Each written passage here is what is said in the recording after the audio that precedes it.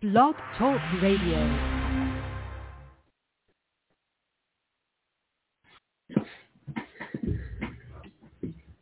What is up, everybody? My name is Stephen Erkintalo, and tonight we have an amazing show on the Kevin Hartley Show. This is going to be an amazing show because normally, as you all know, this is the Stephen Erkintalo Podcast, but tonight this is the Kevin Hartley Podcast. What this is going to be about is an amazing man. He's actually is a huge inspiration to me. Just everything that he's done throughout his movies, throughout his acting career, and just continues to push. I know a lot of you guys have tuned into the show, and you have heard his story as well, you know, on and off again, here and there, kind of similar to mine, kind of not, this and that, but he's an amazing friend. We're going to be doing a lot of great things together. He has literally saved the show, in my opinion, and has decided to come on, help, you know, co-host. Now he's going to actually be the host for tonight. We're going to get to know Kevin. We're literally just going to get to know him. And what this show is about right now is the Kevin Hartley Podcast, a.k.a. Kevin's Nightmare. Pretty much, I'm just reading you the bio, like little description of the thing right now. Right? I'm going to talk to myself in the third person real quick. I'm just going to read everyone the bio, okay? And Kevin wrote this, by the way. The Stephen Erkintalo Podcast, Episode 8, the Kevin Hartley Podcast, a.k.a. Kevin's Nightmare. Stephen got tired of answering all the questions, so in this roles reversed edition of the podcast, Stephen Erkintalo turns the tables on Kevin Hartley to ask the questions and get some answers. Unscripted, with no subject out of bounds. Learn more about Kevin as he answers Stephen's questions about life, living, and who knows what else as blah, blah, blah. Stephen shares his light and wisdom, but ignore all that because this is all about Kevin tonight. So without further ado, I did hear him giggle on the other end, so I know he can hear me. We know we can hear him. So let's bring on the host, Kevin Hartley. Hello, my friend. How are you doing? I'm a little afraid. I'm a little excited. And yeah. No, it's all good. Yeah, this is gonna be easy. It's again not to kind of. I know you're excited. You're excited. You're nervous. I've never done this before. Like, this isn't even like an interview. It's not like I'm even interviewing you. It's because it's different. To me, this is just different. I don't even know. I don't know how to handle this. But let's just start off with again. What's that? It's just us talking again. But thank you for the lovely. Thank you for the lovely intro. Thank you for the kind things that you said. And, I'm happy to help. And you're as much an inspiration to me. And it's that mutual inspiration that, it's, as we've talked about before, finding your tribe and inspiring one another. And that's what moves shit forward. Yeah, agreed. So how about you kind of give everybody who's tuned in right now just like your life, like how did Kevin become Kevin? Where were you born? Gosh. Everything, yeah. Remember, we only have 2 hours, so you got to make it quick. Where was I born? I was born in Brantford, Ontario, Canada, which nobody's ever heard of except Alexander Graham Bell invented the telephone there. Did he really? We have him to thank for that. Yeah, apparently. I think his first long-distance call was from there to some other small town like 6 miles away, and that's where it all started off. But I didn't really spend much of my life there. My family moved to about an hour down the road to London, Ontario, and that's where I sort of grew up. That's where I went to school. That's where I went to high school, and then I got out of Dodge and went to Toronto after that. So, that's my life in a wee nutshell. What do you want to know? God dang, that was so quick. Like, what happened to, fun fact about Alexander Graham Bell real quick. He actually, and I could be wrong on this, but I'm like 99% sure. Thomas Edison actually has a house down in Fort Myers, Florida, where I'm from. And it's where he created the light bulb, all that. And him and Alexander Graham Bell were actually really good friends. And he had his house also right across the street from him. Yeah. Kind of cool. Things we need to know. There was so there is a homestead that was the Bell homestead, and I think there is mention there of Edison coming to visit many times because he lived somewhere either up in Ohio or up in New York State or something like that, like not too far from Canada. But yeah, they were buddies, like they're like-minded guys. Again, look at like-minded guys found their tribe, each doing different things. But look what happened. Jeez, where would we be without light and telephones? Crazy. Where would we be without Kevin and Stephen? Where would we be? Come on. So how did you? Where will we be? Where will we be? Where, like, I don't know, you lived in Canada your whole life? Like, have you ever been, have you lived in the United States? Have you, anything? Yeah, I'm sure you visited over here, of course. Oh, yeah, I visited more places in the United States than I have in Canada. I lived in L.A. back in 2010 for the better part of the year, just trying to do the actor thing, the pilot season, all that sort of stuff. And I loved it down there, and that was great.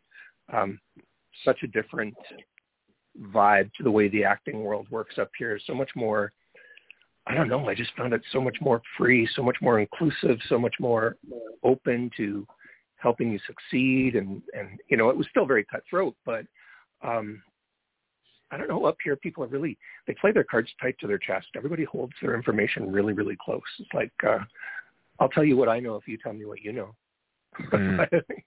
If you don't know anything or really have anything to share, it's kind of like, I don't really know if I'm going to share anything. I don't know. It's kind of weird up here.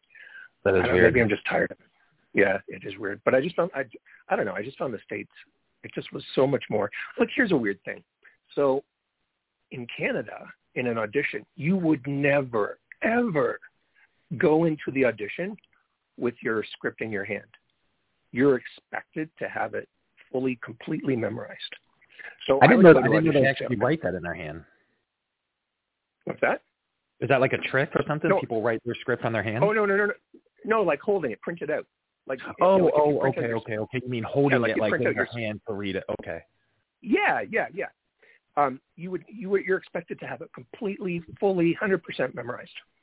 So that's what we do. In the States, I would go in and I would do that, and the first question people would be like, do you have your script? I'd be like, yeah, I do. I would have one in my back pocket, but I would have it memorized. I said, but I have it memorized. And they'd be, what? I said, no, I have it memorized. And they would like be astounded. So I don't know. That was just like a weird thing, but they wanted you to have it because they would often refer back to you. Often in an audition up here, you don't get redirected. You don't get a lot of feedback. It's like when he says to her, I left the keys on the counter. What do you think he's saying that to her for?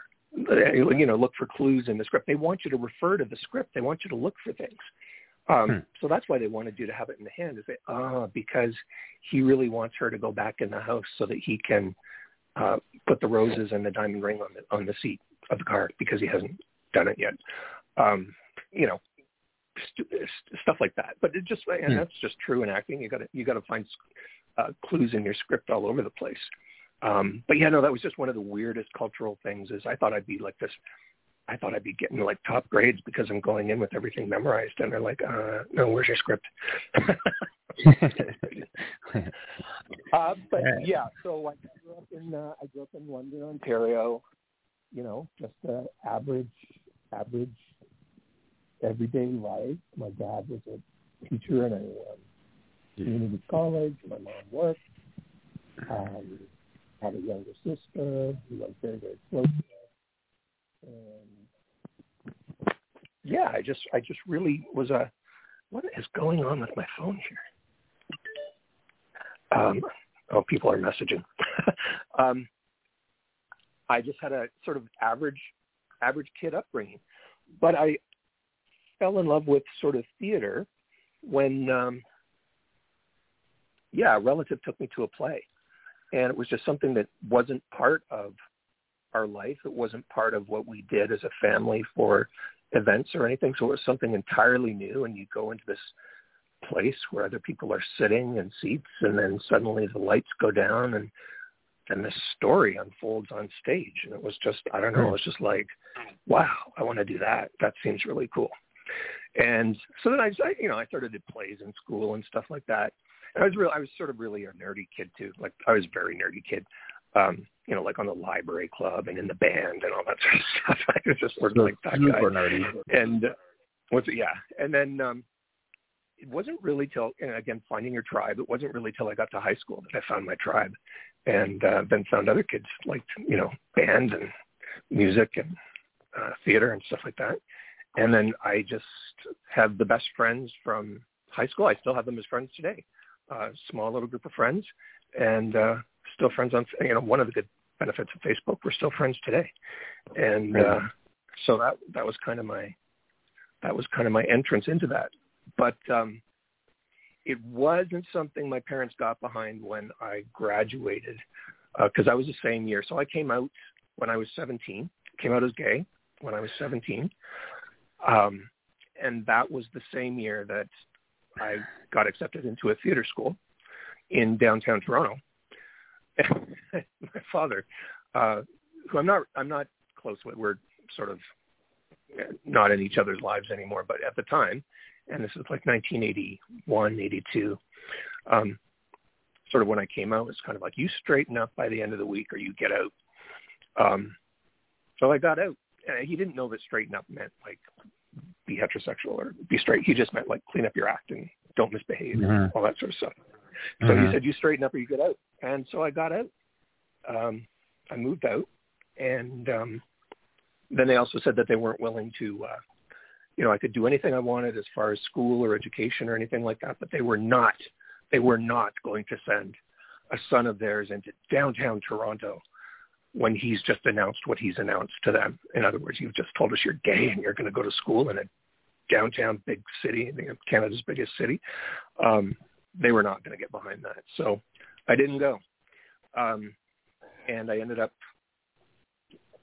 working and living on my own at 17, paying bills, having to buy groceries. And I didn't really have the sort of, that sort of 17 to 24-year-old life that most kids have going to college or university or anything like that. And my choice for money was either pay rent and buy groceries versus drinking, like as all my other friends that age were doing. And it's like, I couldn't. It's kind of like, I got bills to pay.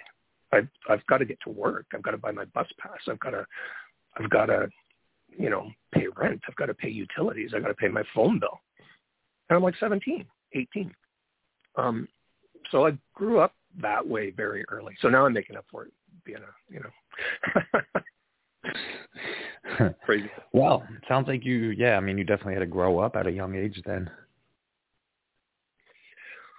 Well, yeah, I did. And, I guess that's just the way it is. There's no going back. So I got into retail, and I really then got into hospitality and restaurants and that sort of stuff. And I really gravitated towards the marketing and advertising part of it. And then I ended up in my early 20s, sort of to about my late 20s, working for a small advertising agency, which I then got merged out of. There's a lot of mergers and stuff in the 80s and, economic change and stuff like that. And it was at that point when I said, hey, I'm 28 now. 27, 28. I don't need anybody's permission or help to be an actor. And it was still burning inside me to do it. So I just dove in. I dove into community theater. I dove into the local radio stations and television stations and said, hey, if you need a guy to be in a commercial or if you need a voice to be a voiceover, call me in. And they did. I didn't have any training. I just had the gumption to do it and the desire to do it. So often that meant, I would get called when they had no budget and there was no money, but I was fine with that because it was a line on the resume. I'm like you. I get into an environment and you just learn and you just absorb everything and you take it all in, and you get better from there. And people give you the guidance that you need to say, here's where you could take a course, or here's where you could get better, or you're really good at this, and you know what, maybe you should do that. And that became my education. I never formally schooled in acting or anything like that, but I have taken tons of courses, tons of workshops in LA, in New York, in Toronto, like just tons of, workshops, because actors never actors never really should stop training, never really do stop training, the good ones. And, and that's just sort of how it all came together. And then I was in and out of acting. I was in and out of it quite a few times, between the marketing jobs and the career stuff.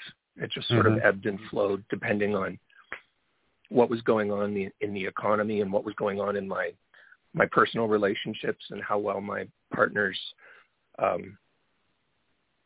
supported or understood the acting desire, the acting community.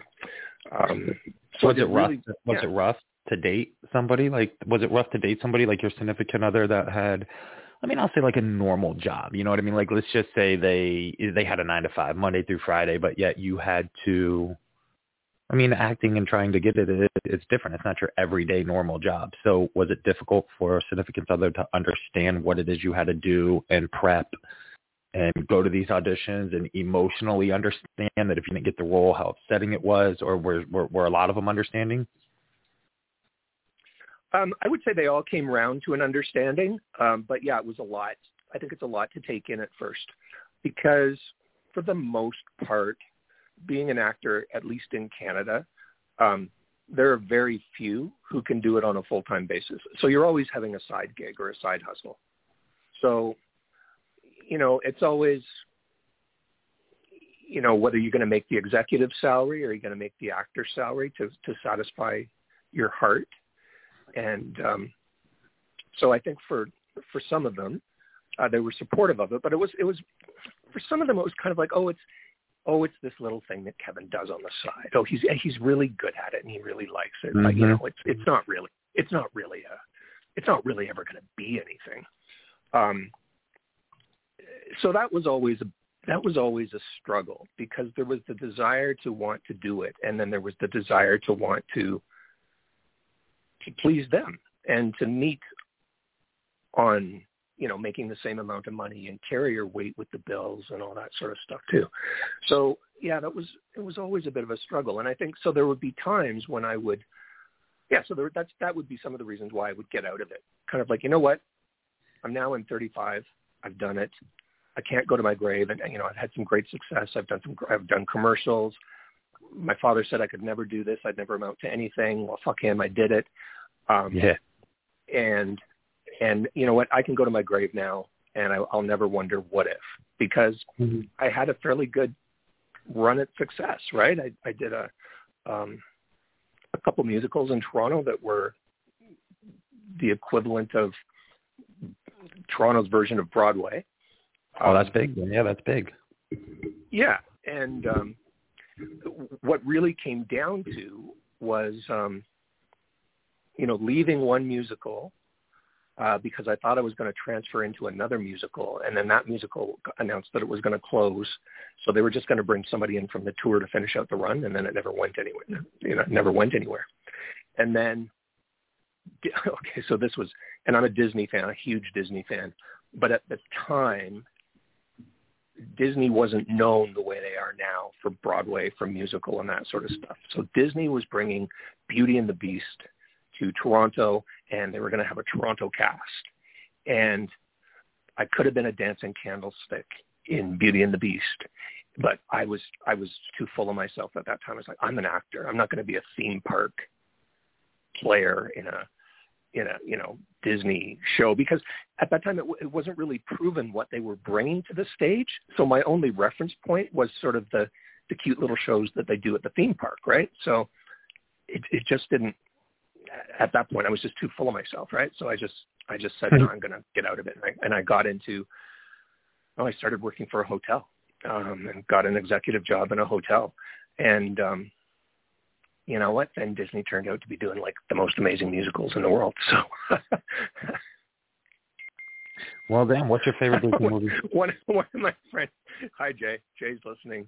Jay just said I could have been a theme park dancer. Exactly, Jay. That's exactly what I thought it was going to be. So Jay is from California. Jay actually works for Disney, and that's what I thought it was going to be. I thought it was going to be like one of the parade shows.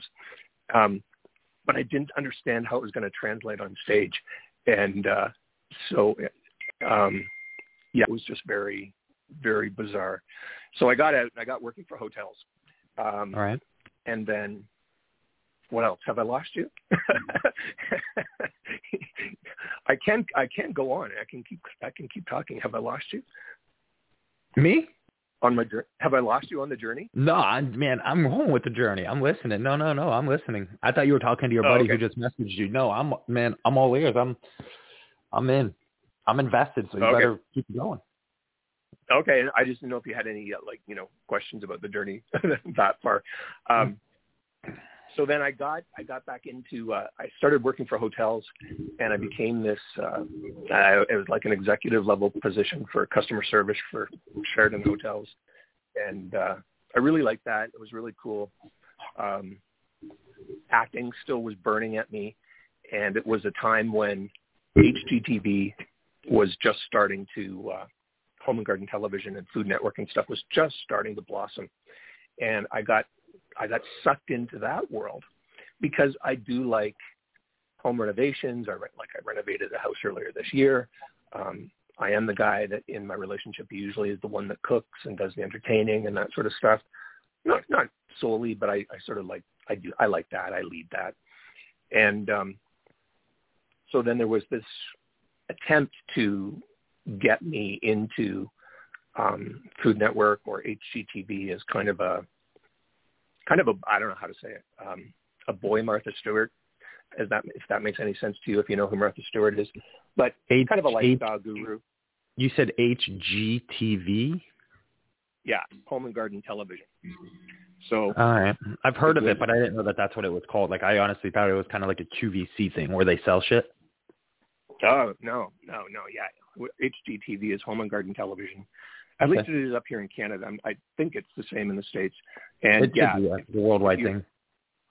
Yeah, if you don't know who Martha Stewart is, I wouldn't be surprised that she's probably a little bit out of your era. Of course I know who Martha Stewart is. She's huge. Okay, yeah. So anyways, I was trying to multiple attempts to be a boy Martha Stewart as a guest speaker, as a guest on a number of sort of local television programs, going in and doing segments on, I don't know, gardening and holidays and seasons and stuff like that. So I did that, but I never really blossomed into an actual show. So then I got out of that and got back into, from that for a little while. My career I've been all over the place. I've done so much stuff. That led to a brief stint as a food stylist. So I would create the food that would be taken pictures of in magazines and stuff. So, just making it look just so and picture perfect and camera ready and cream that wouldn't melt and that whole bit. So I did that for, I don't know, a couple of years. And then I got into, okay, this is what happened. I met up with, remember I said in my 20s, I got merged out of an advertising agency. Mm-hmm. I met up with the owner of that advertising agency at a friend's birthday party. And he's like, what are you doing right now? And I said, it's too bad you're an actor because I could really use somebody like you. And it's like, oh, well, just happens I'm not acting. And he needed somebody to head up the marketing department for a fast food pizza company here in Canada known as Pizza. It's kind of the American equivalent would be, I think, Little Caesars or something like that. Mm-hmm. And so they couldn't hire, it was owned by a family. The owner was notoriously difficult to work with, couldn't get any advertising agency to work with them. So they were going to build their own internal advertising agency. And my friend had been hired by this owner of this company to sort of set up this internal graphic design department, advertising, media buying department, and everything, and he needed somebody to head that up.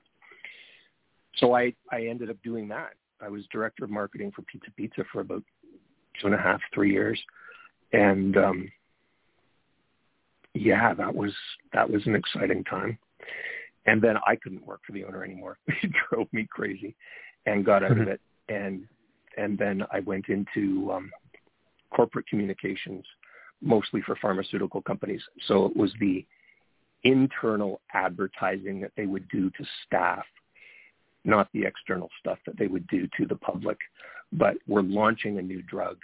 So it would be all the hype about that and the staff meetings to talk about it and the incentive travel to go away and listen to doctors speak about it and train the sales staff and so on. So that's what I did for that. And then during that time, I don't know, a casting director friend of mine called up and said, I need a gay guy. I was like, what? She says, I need a gay guy to be in this show. It has to be like somebody who's a real gay guy, like not real gay, like not as an uber gay, but like they wanted somebody who was gay, not a heterosexual person playing a gay guy. So I said, yeah, Heather, I'm happy to help you out. I'll do it. Went and did it, and I got bit again by the cameras and the light and the trailer and the whole thing and the script, and started acting again. So that was my sort of second attempt at it. Did really, really well again with commercials, really well with commercials. That's the time that I went to LA. That's the time that I did a bunch of movies, bunch of films, bunch of TV shows. That was sort of the 2009, 2012 period. And then again, I was with a different partner at that point, and it was kind of like, okay, is this really going to turn into something or what? And again, I sort of got to the point where I decided it would be better if I got into real estate. So then I got into real estate and became a real estate broker, and did well for money there, but it killed my heart. Real estate killed my soul. Why that? There are some really, really great real estate agents, but they are very few and far between. It is at least in the Toronto market, it was a very slimy, greedy, underhanded, competitive business. And it just killed my soul. And I wanted to go in, and again, the marketing guy in me, I wanted to do new and different things, and I didn't understand, this is my naivety getting into it. I didn't understand, why aren't they doing some of these things? Why aren't they doing some of these incentive programs that they could do for referrals or for things for their clients and stuff? It's because there's rules and regulations around it that you can't, like by the government. So that just sort of sapped any creativity or excitement that I had to, try and be creative in that regard. Yeah, I really thought it was, because I was a jaded customer. I had been rooked a couple of times. Here's an example. When I went to LA, I owned a condo in Toronto, and I needed to go really fast. So I needed to sell really quickly. Now you hire a real estate agent to help you navigate this process that is apparently so difficult and so challenging and, filled with legalese and things that could backfire on you. And the typical commission in Toronto at the time, and I believe still now, but at the time was 5%. I would pay 5%, and that commission would then be split 2.5% to the agent who brings the buyer to the table and to the agent who sold my condo. This agent, as I'm signing the paperwork, and I come to that part of the paperwork, it's like, oh, how much is the commission? He says, oh, it's 5%. 5% for me and 5% for the buying agent. So I paid 10% because I didn't know it. At that point, I'm not a real estate agent. I didn't know any better, and I needed to go. And he totally took advantage of me. Now, my bad. Bad consumer, should have been more educated, should have known. But that's just my point. You hire these professionals to take care of you, to navigate the process. And this was one greedy sucker who saw an opportunity, knew I needed to get to LA, knew I needed to move fast, and he said, He doesn't know. He doesn't know. So I'm going to tell him it's 5%. 5% for me, 5% for the other guy. And that's what he did. And I never forgave him for that. And then another, and he was somebody I sort of thought was a friend. And then another time was, I brought about $1 million worth of transaction to a real estate agent in selling a house that we were in, my partner and I at the time, and buying the house that we were buying. And I don't know, there's just no real expenses. I mean, there are expenses, but not like they used to be to marketing and selling a house, and at least not in the Toronto market. Houses just fly off the market. They just sell themselves. There's effort involved, but there's no newspaper advertising like there used to be in the 80s and 90s even. The internet does a lot of the work. There's not a lot of work. So I find a lot of, I'll be bold and say this, I don't really care anymore. I find a lot of real estate agents are really fucking lazy. I'm sorry.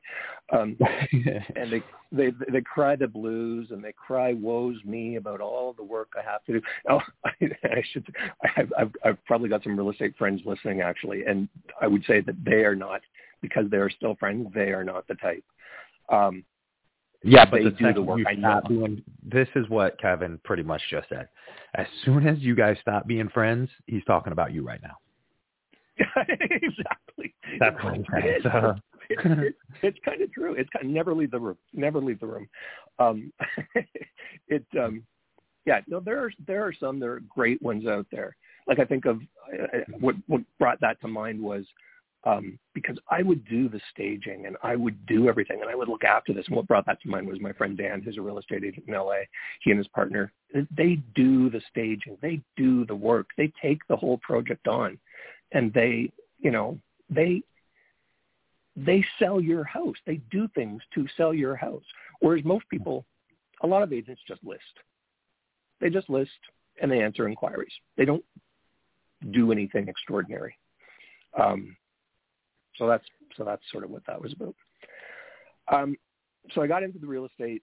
Real estate killed my soul, and then I got called in for. And I was sort of doing acting at the same time. So I was trying to bridge both communities, do both work. And I got called in for Umbrella Academy for a non-speaking role. And I ended up getting cast in a speaking role, completely to my surprise. And I got cast about 2 or 3 weeks after I had auditioned. So I had auditioned and figured nothing had come of it.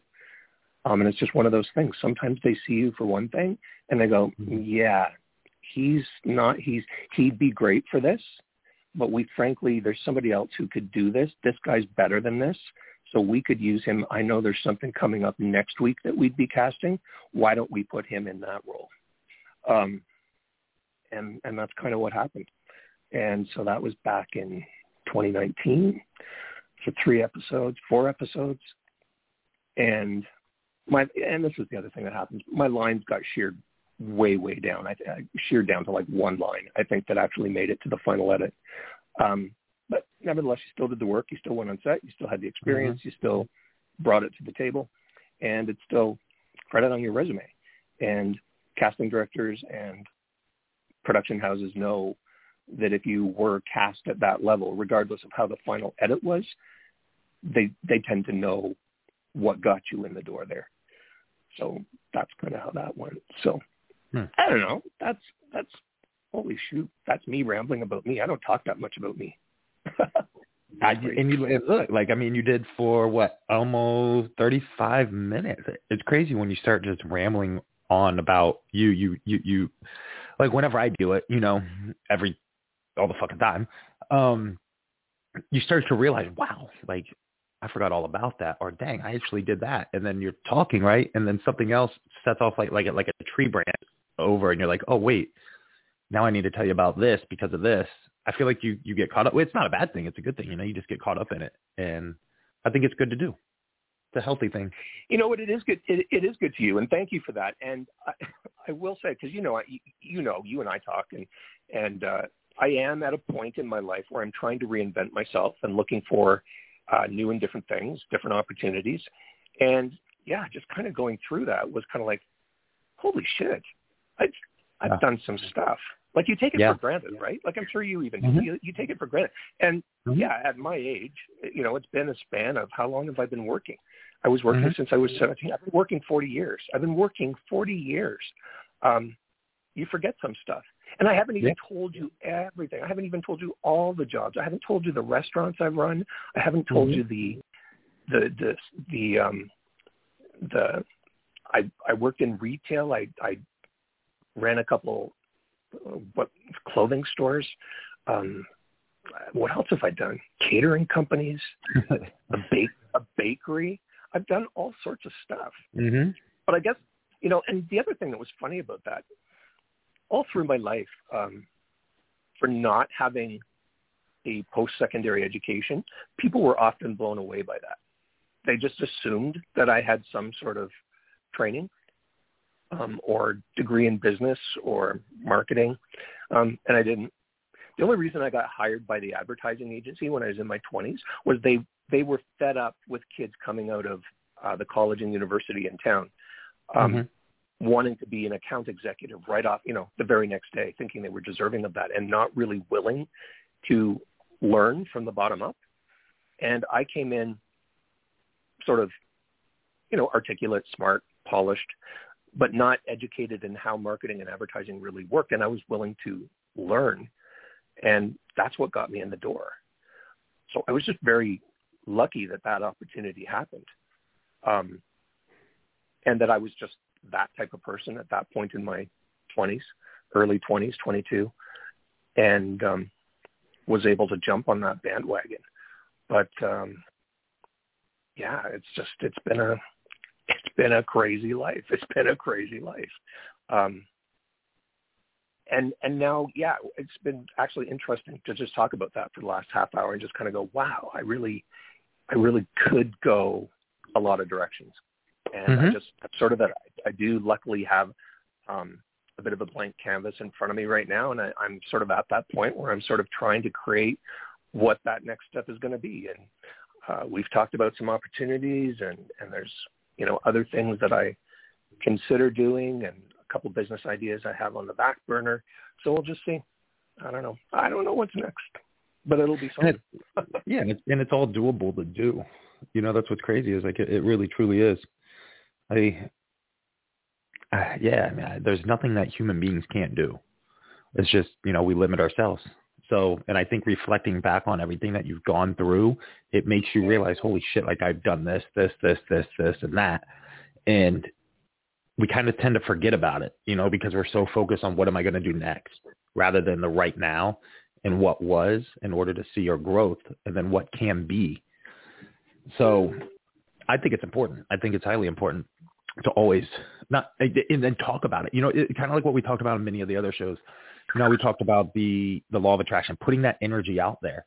If you just keep that shit to yourself, not the energy, not your goals, not anything, but what you've done in the past to realize where you've gotten to, and you don't think about it, that's fine. But if you talk about it out loud, like you just did, you kind of get that wow factor. Like, damn, I'm impressed with myself. And that's that whole self-love thing that I know we've talked about. And excuse me. And the confidence, to me, it does anyways. I don't know. I feel like it does. And I know a lot of people are like, oh, all people want to do is talk about them. Some people do, but in the way that you do it and did it just now, and your reaction to it was amazing because it's almost like a realization that you're like, huh. Yeah, because I think when you're living in the moment, that's exactly what's happening you're not really, like all those things were just, they come to you as it's kind of like a decision that has to be made. It's like, well, if I can't do this anymore, then I'll do that. Now, that's what I find is a little bit missing in my life right now, and I'm not sure why. And I kind of do think it's because I don't really have anybody in my life that I have nobody but me right now that I have to answer to or think about. So I think maybe that's why I might be, to be honest, dragging my heels a little bit with making some decisions. But I was always, yeah, well, if I can't do that, well, then I'll do this. If I can't do that, well, then I'll do this. Oh, I'll jump over here and I'll do that. And like, I wouldn't just jump a couple steps away into something that was like or near what I was doing. I would usually go from one business or one career into something completely different. But I guess I was able to sell myself. I have a really good friend who says you could sell ice cubes to Eskimos, you know, and just because of the way I talk or communicate or present. And I guess maybe I could. I don't like sales. I find sales skeevy. And when I was in the hotel business, the sales department, I was in the customer service. I was at the front desk. I was, you know, solving guest problems and checking people in and making everybody happy. The sales department was like, oh my God, you really need to be in sales. Oh my gosh, you should be in sales. You need to come over to sales. I did not want to be at sales. I just don't like that. Sales always comes with that pressure of, oh, we didn't make our numbers, or we didn't do this, or we need more. I just didn't like that grind part of selling. Well, and that's what it is. It's a weird grind. Like, it'd be different if we're sitting there and we need to crunch numbers for a business. You know what I mean? Like, but to have to listen to, I guess we'll call it the man. You know what I mean? Like, you got the manager jumping down your shit because the GM's jumping down his shit because corporate's jumping down their shit. And it's like, okay, so I got to sell like 5 more pairs of these jeans that nobody wants to buy because they suck, but I'm going to get yelled at because why? You know, because you chose. Yeah. It's weird. Like, if you really break it down, it's like, why am I getting yelled at for not selling 4 shirts? Like, maybe you shouldn't mark them at $80 for a plain shirt with a pocket in it. You know, like, it doesn't make any sense. Well, so why are you mad at me? Well, and that I think was what I felt always frustrated about in any sales situation was, but I don't really have control over the pricing or the product or the promotions. You're just telling me you're giving me these parameters. You're giving me these price points. You're giving me these limitations. I can't change any of that to make those required sales. Oh, well, that's not really fair. I think it would be different. Yeah, if I was in my own business where I knew what value add I could offer the customer or what additional incentive I could provide or what price point I could negotiate to or change to, I think I'd be much better. But the idea of just you know, having to meet quotas and stuff like that, it just never appealed to me. So let's backtrack to you being gay. Let's talk about how. Oh no, actually, you know what? Yeah, we'll get into the gayness here in a minute. But hold on, I was going to pause you back a little bit when you were talking about doing these musicals, right? A little birdie told me that you are a phenomenal singer. And oh my God, I know this little birdie too. Fight the Dragon is your signature song. Fight the Dragon. So, I mean, are you going to sing it right here, right now? I'll count you down to 10 seconds. 9. Hey, is that too much pressure? I would have frozen and hung up the phone. I would have just hung up. No. Yeah, no. That's too much pressure. And right. And he knows this, Walter. Thank you for listening, Walter. Yeah, and Walter has a recording of me singing that. And that was from a show. It was recorded with full orchestra and sound. And yeah, I sound phenomenal. And I haven't sung in a while. I could probably find the recording and play it. No, I'm not gonna sing. Yeah. All right. Rain check. Sorry, boys. Rain check. Maybe not. Yeah. When I play my guitar, then you have to sing. Oh well, then we can. You know what? So we'll do it. So we're getting together in a few weeks. We can rehearse. That's too soon. Don't encourage anybody. Okay. We're gonna pretend he didn't now say there's that. limits on Stephen's side. Yeah. The limits are I am not a part of this whatsoever. Oh, okay. So now we'll backtrack to the the whole gay thing. Like, do you think that it is, I'm sorry, real quick, hold on. I got like actually a couple people messaging me about these things. Do you think, I'm sorry, my mind is out of it. Okay. Do you think that it was, and I mean, this is probably like an obvious answer, especially nowadays.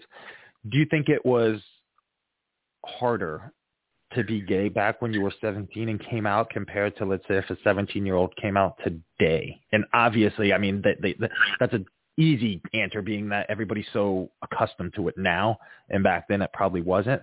But do you think that it's easier now because there's more social media life about it? Like, if there was social media back then, people would see it more often. But nowadays we have so many outlets to where we're able to see it that it makes us, we kind of have to be comfortable doing it, like getting used to it, because we have no choice, you know. And I know that might sound kind of harsh to a lot of people, but that's the reality of it. It's kind of like racism. It always existed way back in the day, but now we just see more of it because we're able to film it, you know? Yeah. So it's not like it wasn't worse back then or worse now. We just see it more. So it's the same shit. So how do you feel about that? Like, do you think that if social media pretty much existed back then at 17, do you think gay rights and just everything that is happening now in the world with the freedom that the gay community has, do you think that it would be more accepting back then if social media existed back then and we had all the outlets to be able to promo it more? Or just what's your take on it? Just anything really, because, you know, Yeah, no, it's a broad question. It's a really interesting question. When I came, so it was 1980, 81, 82. We were not carrying around. I just want to note that. Yeah, exactly. We were not carrying around cell phones. We are not using the internet. There is no email. VHS and beta tapes were sort of just coming onto the market. There was no media. There was no television show with gay characters. Or if there were, they weren't as gay.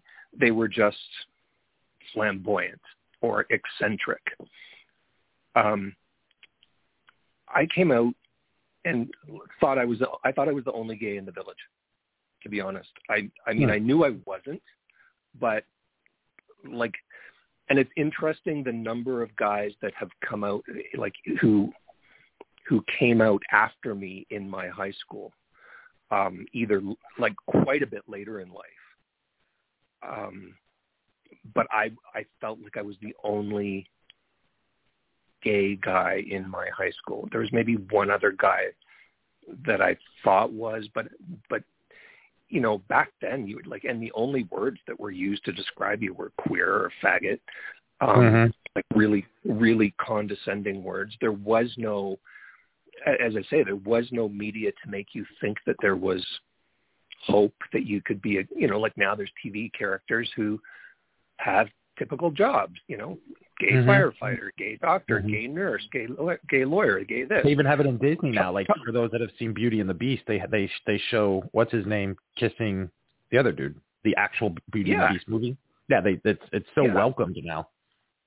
Yeah, you have actors playing heterosexual roles in television shows. You have, or gay actors playing heterosexual roles, and again, you know, so it didn't. How did it sort of feel? I mean, I was just me. I didn't, and because I wasn't really tapped into the lifestyle and to friends who were gay or other people, I didn't really know how I was supposed to be. I just know how I felt. I just knew that I felt it. Now, I thought that I was going to grow up and marry a woman, and I sort of got into high school, and I don't know. I had girls who were friends, but I just didn't really feel, I don't know, I just didn't feel what I thought you were supposed to feel. I didn't know what you were supposed to feel, but I just didn't feel like I felt it. And then there was one girl who I became romantically involved with, and I thought, okay, this is it. I guess this is it. I guess this is what it feels like. And I, head over heels about her, crazy about her. But then I had an encounter with a guy. And then it was like, oh, this is what it's supposed to feel like. This is not what it feels like when I'm with her. This is what it's supposed to feel like. And that's when the light clicked for me. And I mean, I guess I had wondered, and I had been called gay and faggot and stuff. I don't know, because I wasn't seeing any girls in the early parts of high school or anything like that, or because I was that band geek or that library geek or whatever. And then when that came on, I was kind of like, no, this is not a phase. This is who I am. And there was nothing in my family life exposing me to that. So I think coming out back then, I will get to your question. It's just very broad. You do. I think a lot of anybody's coming out process is partly the environment that they're in. Whether I would venture to say it might be easier for somebody in a big city versus somebody in a small town, simply because there's more outlets, there's more gay bars, there's simply more people to see to portray the lifestyle in a big city than there is in a small town. But back then, so no internet, no nothing. I was just me. I just suddenly knew how I felt. I think that's what broke my heart most when I told my parents, is that there was nothing different about me yesterday when they didn't know than there was today, now that they do know. Other than that they do know, and what their perceptions were back then were that those type of people will be hated upon. Those type of people will not be successful. So that's what I was told. You will amount to nothing. You will not be successful. You will be ashamed. You will be a pox on this family. I am embarrassed. And what I didn't understand is that, but all that's changed is that you now know. I'm the same 17-year-old kid that you loved yesterday. And now today, I'm literally trash. So of course I was going to get out when I was told I needed to get out. Why am I going to stay? So do I think it's easier now? I don't think anybody's journey out is easy. I do think to some degree it should be, because yes, there are these positive role models. There are lots of positive role models. It's proven that, and now there's laws, you can get married. Back in the 80s, I never thought that I'd be able to get married if I wanted to a guy, let alone if I wanted to adopt kids. I don't think that's part of my future anymore, but those things were a long time coming. So now I still don't know that I want to say that it's any easier. It should be easier. There's still a lot of hate out there. There's still a lot of hate, which is really too bad. Yeah, I think it's crazy because, to be honest, if I was gay, I'd be like, yeah, I'm gay. I personally wouldn't have a problem saying it. I could see why people would, but I feel like they would because, if they have parents that they don't want to let down, you can't see me putting in quotation marks because you're not technically letting them down by saying, hey, I'm gay, but you may think that you are, because of the expectations that your parents have or how you were raised or your friends, you know what I mean? Like you said, calling you, oh, you're a faggot and blah, blah, blah. Because I know growing up, we use that term like it was nothing. Nowadays it's offensive if I'd be like, dude, that's gay. If I didn't like something growing up, I'm like, bro, that's gay. What the fuck? But now it's so offensive that, which is crazy to me because it was a term used if you didn't like something, Right. So, but I guess it would just have to do, because me, I don't really have parents, as you guys know, and everybody listen to me, but I'm not going to get into that. But if I was to come out, I'd be like, yeah, I'm gay. But I've experimented, I think, with boys and women, as you know, and, the whole, entertainment industry thing. But so I don't know, do you think, so How about this? You said in the beginning when you were talking about the coming out, you said, and you were in high school, excuse me, you said you didn't know how to act, but you knew how you felt. That got me thinking, do you think a lot of the gay community folks now, because you know how they have the extra gay people and then you have the ones that aren't so over the top, do you have to act a certain way to live up to what it is that they feel? Because back then, remember you said that, you didn't act a certain way because you didn't know that there really was a way to act. But now, we have, you could tell when you see somebody, they're very flamboyant. They're not afraid to not show it, the whole pride thing, which again, isn't right, isn't wrong. I'm not saying it is. I'm just saying there is a huge difference from back then till now. So do you think that they have to feel like they have to act a certain way? Because of, I don't know how society is, or maybe it's just like, maybe being that way is like a big fuck you, I am gay, come say something, rather than, I hope you get what I'm saying. Yeah, no, I do. And again, it's a really broad question, so I'm probably going to be a while answering it because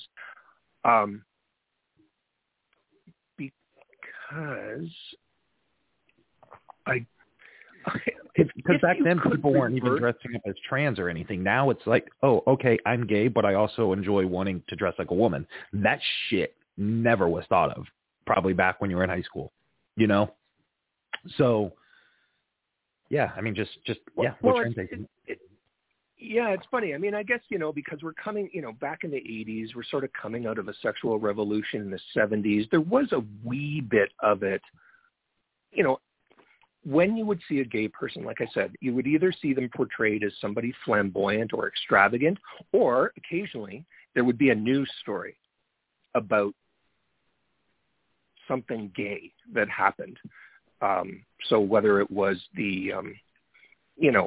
whether it was the riots in New York, or whether it was Anita Bryant, a spokesperson back in the day. She used to be, promoting Florida orange juice, and she was a big singer and everything like that. And then she came out violently, vehemently against gays. So that was in the news. But how to be? I just knew how to be me. And I again, like I said, I was just sort of an average kid. Was I maybe more effeminate than some of the boys in my neighborhood? Sure, because I wasn't sportsy or anything like but I don't think I was necessarily over the top. But I guess what I'm trying to say is, and this will be really hard to wrap people's heads around, but if you could reverse it, if society was predominantly gay and you were going to come out as straight, look at all of the stereotypes, the heterosexual stereotypes that you could fall into. And they're not all appealing, and they're not all. Are you saying if you were gay and you came out and said, "Hey, I'm straight," like if the roles were reversed? Yeah, I'm saying if society was reversed and you had to come out as straight. So everybody is gay, and then you got to be like, shit, I got to say I'm straight and like women kind of thing? Yeah. Okay, I'm following. If society, like, this is a big reach. I know this is a big reach. This is a big step in the analogy that I'm trying to make. But if society were reversed and people were coming out as straight, think of all the straight heterosexual stereotype personifications of a lifestyle that you could fit into, and they're not all necessarily appealing, and they're not all necessarily ones that people like.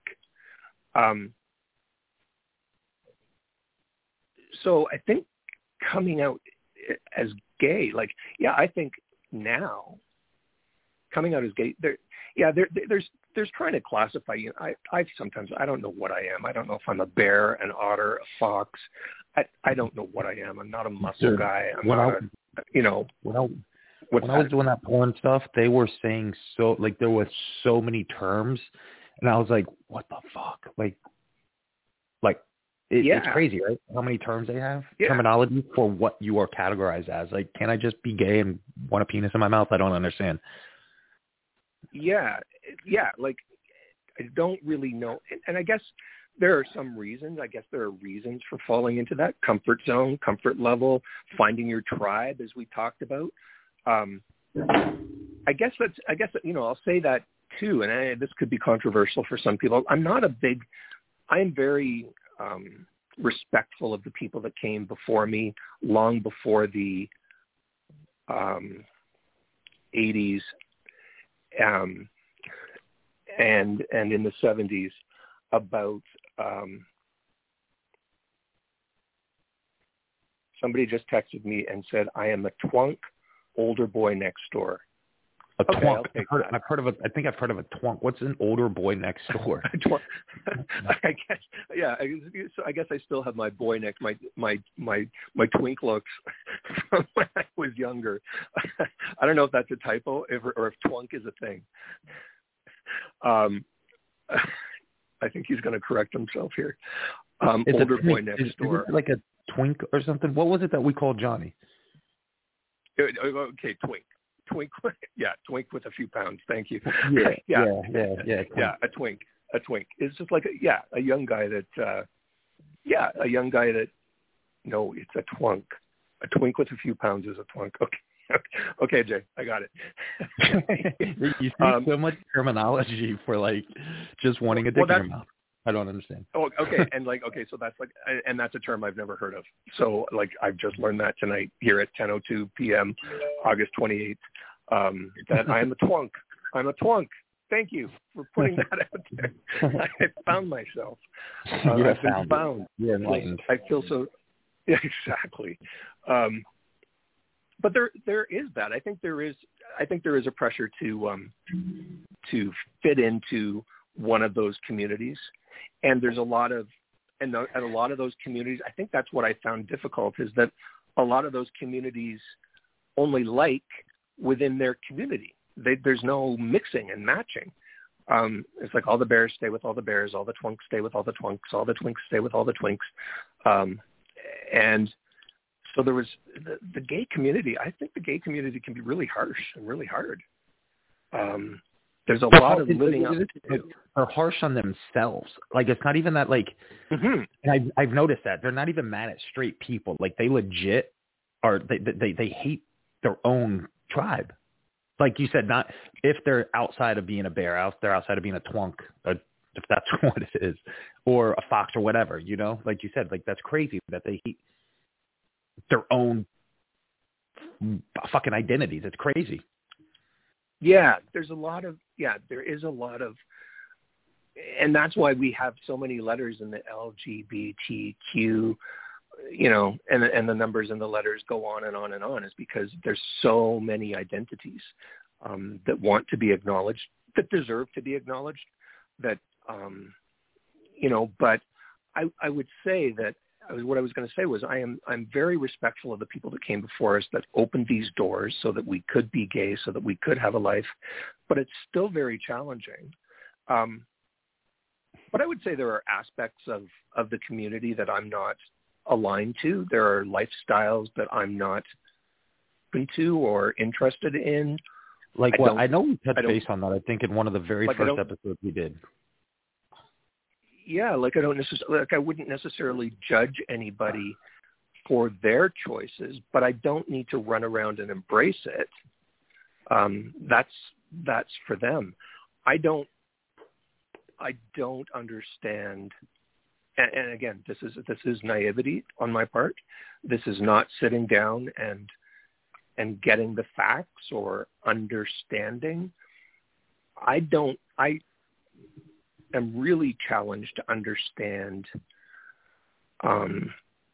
very young youth who think they should be transgendered.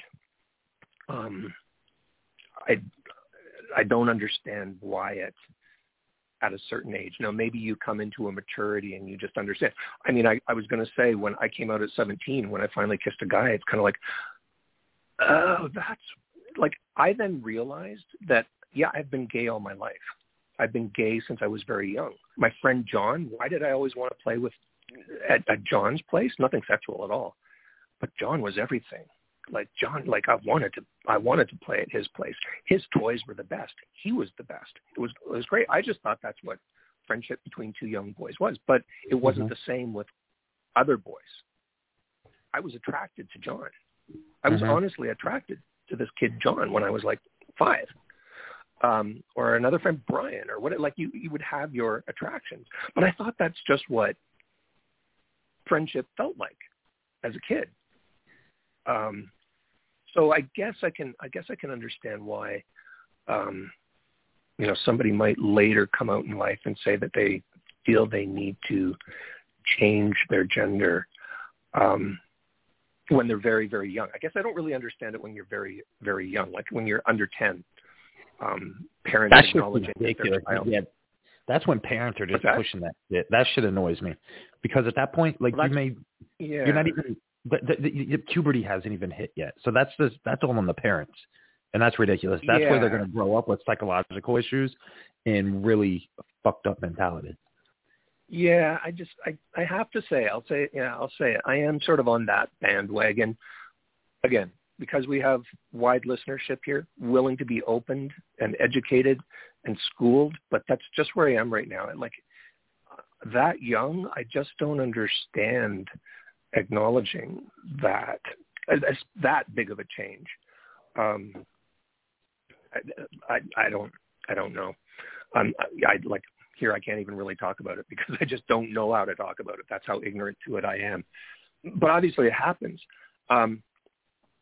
But I do think people should have those rights and privileges. They should choose to live their life. And I still think it's, whether it's living as a transvestite who doesn't change their gender but just dresses a different way, or actually changing their gender, if you have the means, and that's, again, this is where that becomes a problem.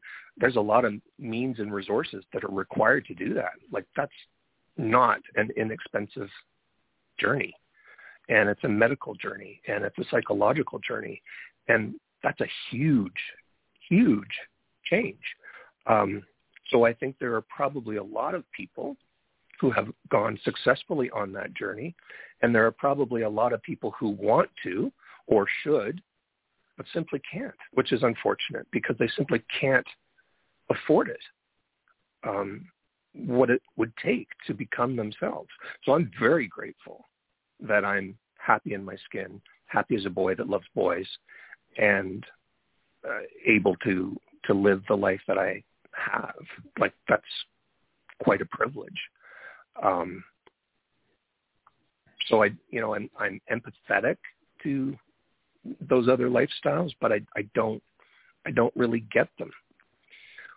But I guess what I want to say about that too is if I was a heterosexual, there are heterosexual lifestyles that I don't get either, or ways of living and being. And it doesn't seem like I have to go around, it doesn't seem like the heterosexual community needs to go running around embracing all of those lifestyles. So I don't know. That's getting really deep and complicated, but it's just, I'm lucky to be who I am, and I'm lucky that I can live the way I live in this day and age. But to go back to, I think, your original question, is it easier coming out now? In some ways, I think it's more complicated because there are all these other options, right? There are all these other I think a lot of people, like nowadays, from what I've seen, they want to do it for publicity. They want to do it for, oh my God, I can get 1 million followers on TikTok if I just come out on TikTok and say I'm gay. And I've seen it, and I'm like, dude, like you're not, like, are you gay? Like, have you, like, I'm pretty sure you've came out before. I don't know. To me, I feel like it's an attention grabber, for whatever purpose. And I think it's just because I've seen it too much, I guess, of that type of way, that it's like, okay, maybe, I don't know. Like there was a video, right, when YouTube first came out, and this dude set up a camera, right? And I'm pretty sure you may have seen this. I don't know. I think he was in high school, right? And he set up a camera in his kitchen, and he set it up. He called his mom in. And you could see the side view, like the portfolio of him and her. And she sat down, and he tried to tell her this, that he's gay. Great video. I teared up on it when I watched it. And I saw this years ago. And he sat there, and he tried to explain it to her. And he had a hard time saying it. And the mom, I believe, like slowly started to cry. And he cried. He's like, don't tell dad, or something like that. He started bawling. And the mom hugged him, like pulled him in real close and hugged him. And was like, I already knew. So the fact that she knew, but it was hard for him to do, I don't know. But that was like right around when video came out. I don't know why he wanted to record it, but I feel like that was more genuine in coming out than the shit that I'm seeing nowadays. It's almost like they're dancing to it. Like, hey, I came out of the closet, like kicking the closet door open to film them coming out of it, dressed up as a trans, saying, hey, look at me now. So I don't know. I feel like it's too showboaty. Yeah. Yeah, which is I think then, and that's what's really confusing. And I think why I'm confused to talk about it, not just because I'm ignorant to the true facts, but you then have, as you put it, social media being a performance platform for people that want attention, and maybe attention for the wrong reason. And just going about what they think will get them the most likes or the most followers. And how unfortunate is that for somebody who genuinely wants to come out as trans, but is struggling with it, but isn't willing to put up a camera and dress up and come, pound open the closet door and say, I'm out. Mm-hmm. Like it's almost disingenuous. It is disingenuous to those people who are struggling. But then is that just a difference between, okay, well, one person was more confident than the other person? I don't know. That's where it gets so confusing. It gets so confusing. It does, because like me, like if I was to be, gay, I don't know what I am. It doesn't, like, to me, I just don't label it. But I personally would have an issue, I think, coming out and saying I'm gay. But right. But I think that's because most people probably already think I am. So I think that's what makes it easier for me too, probably, But then again, like you said, that it just, I don't know though. Like even way back when, before I ever kissed a dude or whatever and experimented and all that, I still never felt off about if I wanted to say that I was gay. It never would have bothered me as much.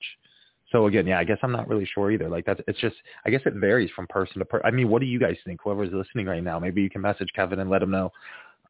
Message me, let me know. Like, what was it easy for you guys to come out and say you were gay? When did you come out? Did you come out when you were 10, older, 30, 40? Like, what's y'all stories?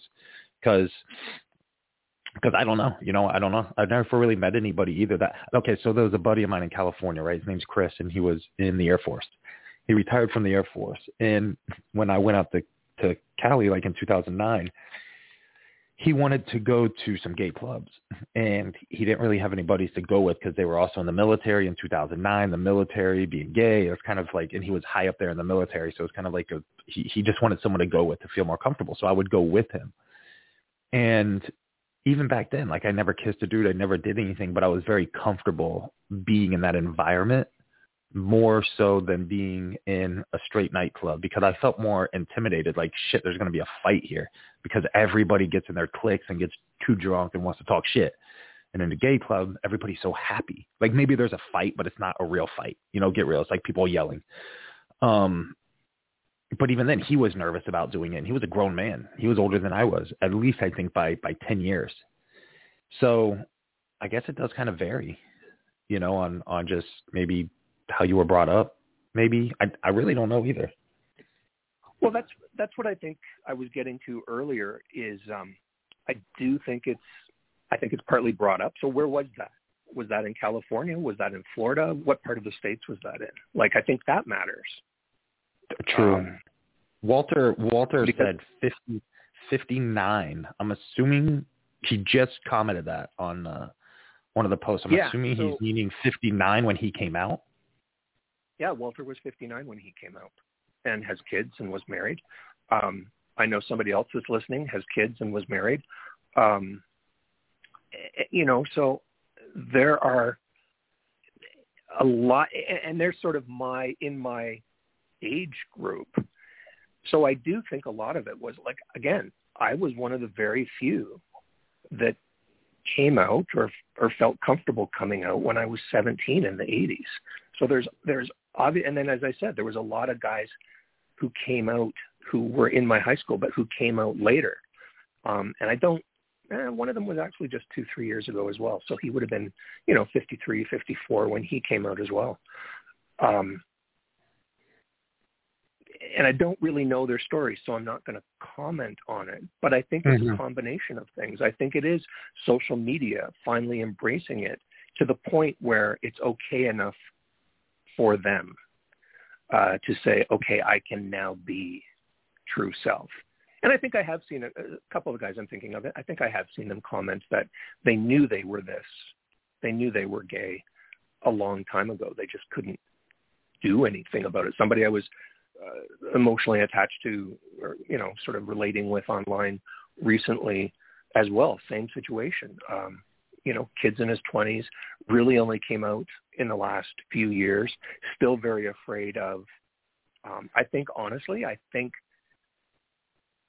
even the way I comment and participate in some groups online and just my comfort with being out, I would say maybe frightened him off a little bit, because he's not quite there yet. He wasn't there yet with being able to say that he was gay. And I would, between him and I would sort of challenge him and say, like, you're worried about some people, but have you looked at your timeline? The number of men who have commented on your pictures and said, oh my God, you're so hot, this, that, and the other thing. And then you comment with thanks and what, like, they've probably put 2 and 2 together. There was no overt gay comments or anything, but just you're a guy with a lot of guys saying that you're hot, giving you a woof or a flame or whatever, and you don't think other people are looking at that and kind of putting 2 and 2 together. Yeah, I don't really know. And if they haven't said anything to you yet, they're just respecting you, but they know. Or they can't wait for you to tell them so that they can say, I'm so glad that you felt you could finally share or finally come out. But that's his journey, right? Like, so it's still tough. It's still tough in 2021 for guys to come out. Even though you would think that it should be easy. But why do you think you have a general comfort with it? Me, I wasn't expected to ask any questions. This is a Kevin Hartley show tonight, but fair enough. I always give that to you when you ask me a question on this. No, I think comfort level is different, right? Like, I think mine was just comforted because. Go ahead. No, I'm glad that you feel comfortable that you can go to a gay bar. I think because, it's kind of like what we talked about it maybe in last week's show we did talk about it in last week's show. All the chicks, the straight heterosexual bridal parties that come to Toronto's gay village for their, girls' night out kind of thing, because there's no pressure. And maybe that's why you felt comfortable. Because even though you probably knew dudes were looking at you, there was no pressure to buy a chick drinks. There's no pressure to have to go home with a girl. There's no pressure to have to hook up. And you knew who you were. Have a good time. Just a good time. And you can have a good time. Yeah. You knew what your boundaries were, and you're cool with your buddy and his friends, but you knew there was no, you knew who you were. Exactly. Yeah, absolutely. So Jay, I think Jay. He actually messaged me on Instagram tonight. He said he's buddies with you. I don't know how to pronounce his last name. Aquilanti. Aqualanti, maybe? Okay. Yes. Anyways, he said... That's Jay who told me I'm a twink. Oh, okay, yeah, because he just said, I was outed at 40, was married. He's the one that probably said married with 3 kids after 10 years living his best life, now married to a man. He was always gay, but being gay was non-negotiable. I put it in a box and locked it away, and I loved my wife and was attracted to her and could have sex. But the first time I kissed a guy, I was like, okay, I'm gay. And he says I was 41. He was 41. That happens. So, I nailed his name right. I think he said perfect. So I think I said his name right. That's awesome. Good. Thank you. That was a tricky one. Yes. Yeah. No. yeah, I know Jay has kids. I know he so obviously was married, and I know very proud of his daughters, and is in a wonderful relationship. Didn't really know that part of his story, but parts of what he just shared are what I have heard from many others that have been in a similar situation. It's like a light switch. I just shut that part of me off. I just locked it away in a box. I just didn't think about it. I just worked really hard and was a really good dad and was a really good husband. And I just didn't think about that, even though I knew. And then they have that light switch moment. And I don't know why, but then they decide, God bless, and I'm glad that they feel that they can, come out and live their authentic self. I don't know if it's because, well, now the kids are old enough and I can get over it, or if it's just because society embraces it enough now, or because I'm more mature and I can stand on my own with this. I'd be interested for Walter or Jay, if you wanted to chime in on that, is what gave you the confidence then to then be your authentic self. Mm-hmm. That's why it's hard for me to comment on it, because I came out so early. And like I said, I was the only thing different about me the day before and the day I told my parents was that they now knew. Nothing changed. Like I just,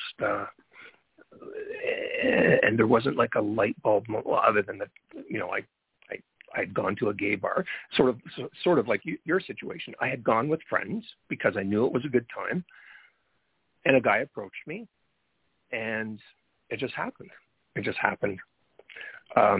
I'd probably had a couple drinks, underage, and it just happened, and it was just like, oh, this is what it's supposed to feel like. So that's how it goes. But yeah, it's interesting to talk about it in sort of 2021 terms, is that I still think it's a complicated journey. Unfortunately, I think that's really sad, actually, that it's still a really complicated. I do think there's probably more people who are accepting. Like, I would hope that you would find your tribe, either people at your work or people at your school or people in your community. I mean, at least now, if you're in college or university, there's probably a group. Oh yeah, they have probably a group for everything now in colleges. Yeah, but I mean, there's probably still some amount of, if you're really struggling, there's probably still some amount of shame of walking into that room that first time. Like, oh my God, I wonder if anybody saw me come to the gay meeting. Like even if it was yeah, or even if it was just like any other group that there might be that you might be going to help for. Yeah, like grief AA support or group, NA or or alcoholic anything support group, or drug addiction groups or something like that. Oh my God, I wonder if anybody saw me come in the room. It's too bad that it's still so difficult. Yeah. So there's some questions from Angelica, Angie, whatever you want to talk. Way off the gay topic. So sure. Just going to read a couple here to you. What's the most spontaneous thing you've ever done? The most spontaneous thing I have ever done.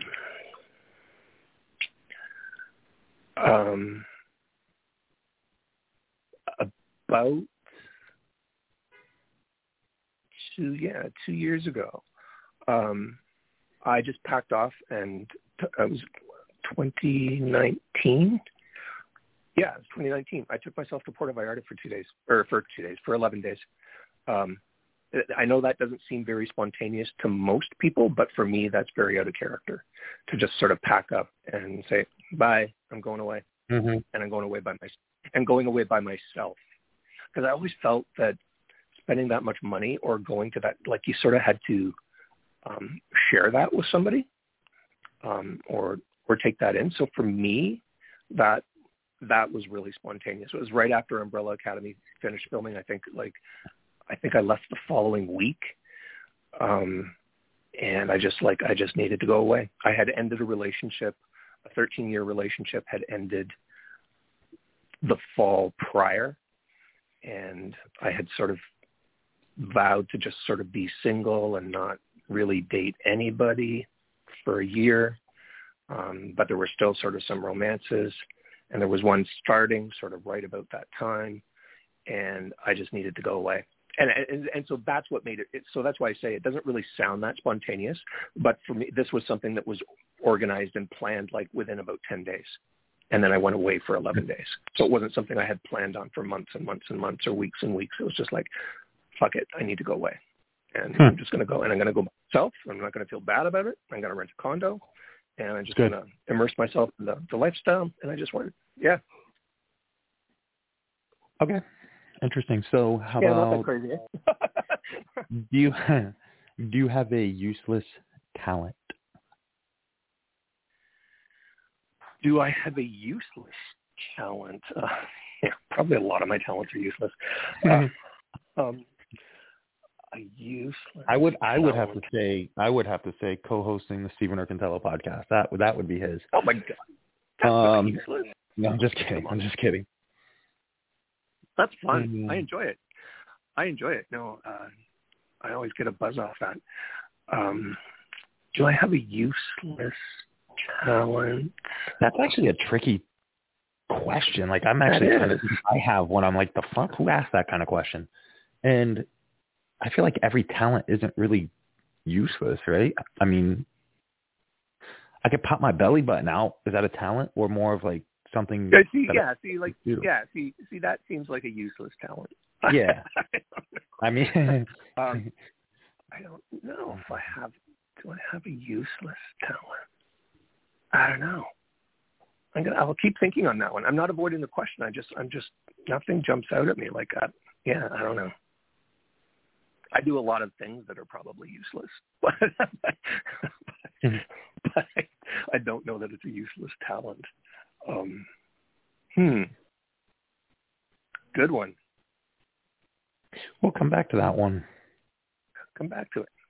All right. Here's what's his name? The dude that just said that he came out of the closet or whatever and was 40. The dude that called you a thunk, he said me reversing my belly button would be called a hernia. Which, yeah, it could be true. Very true. Exactly. Here's another one. I'm not even proofreading them. I'm just kind of reading them as they're there. Okay. Why do you think we judge ourselves by our intentions, but judge others by their actions? Who the fuck sits around and just thinks these kind of goddamn thoughts? This is insane. Let me read that again. Oh, well, we talked a lot about that. Our intentions by our action. We talked a lot about that last week, though, right? Actions louder than words. Oh, we did. You're right. Yeah. So read the question again. Why do you think we judge ourselves by our intentions, but we judge others by their actions? I think I know why. Yeah, I think I know why. That's a good way to do it. Interesting twist. Why do we judge by our intentions? We should judge ourselves by our actions too, right? You know what? Yeah, I think because we think our intentions are coming as pureness from our head and from our heart. But again, unless they really come out as action, are they really? I don't think so. That's a really smart person to twist it that way and ask it that way. That's true. Yeah. Whoa, that just really makes me think. Like, when you try to be your word, but I want to be my word, but to be my word, I have to put it into action. Yeah. Wow, that's deep. Good question. Yeah, that could be. Why do I think we do that? Why do I think we do that? I think because it's easy. I think because it's easy to put it out there. It's easy to say. Again, this is why I say it. We've said this to other people. I think in other episodes, people, don't expect all those people who said that they were going to be there for you starting your business. They're going to be there Oh, I'll make that introduction. Oh, I'll do this. Oh, I'll do that. Because it's so easy to say that stuff. And then it feels like you've done something good for your friend by making that offering. And it feels good. You feel good that you feel that you gave them something. I think, unfortunately, we're conditioned. I think that's why we do it. But I think what this person is getting at is that we really need to put our actions behind our words. Yeah. And I have to say, I do try to do that. Somebody I dated, the guy I dated after I came back from Mexico that I started seeing just before. And he and I sort of, I don't know, we sort of on and off, and really interesting relationship. But I think we finally closed out that chapter. Oh, this is the same guy that I had the prediction experience with when we were in the grocery store, and we predicted the names of the cashiers at two separate stores side by side. We had a really strong energetic connection. I really do think Tyler and I are soulmates, but not all soulmates are necessarily meant to be mates, which is the first time that I've said that about him, because I felt that he and I were connected on that level, and that was going to be our destiny. And we really worked through a lot of that this year from January to April. And then it was like, no, it was clarified that that's not going to be it. Trying to get back to what the question was. He and I just really worked through that actions need to go with your words. And so I'm grateful to him for that, because since knowing him and since having him in my life, I have really, truly improved the amount of action behind my words, to the point where I think I said this last time as well, that I won't offer up my help or suggestions if I can't truly live behind it. All right. Well, that's a good answer. What do you think? What do I think? I mean, why do you think we judge ourselves by our intentions and judge others by their actions? Because our intentions are, we don't perceive them to be actions. Our subconscious is destroying us, because I know what my intention is towards other people, but my action isn't showing it because I'm playing a game. But inside, I'm beating myself up because I'm like, fuck, I'm so tired of playing these games. My intentions are to use this person, to abuse this person for whatever reasoning. And that destroys you, because so you're judging yourself constantly. And then we judge others by their actions because we're seeing their actions, even if they're being the same way that we're intentionally being towards someone else, we judge them because they're showing it. And we don't have enough courage to actually show it. So I think we judge them based off them being whatever, like an asshole, this, that. But in reality, we're like, damn, I wish I could be that brave, because we're too weak that we have to use these people, abuse these people. And I don't mean physically abuse, just using them as an abuse.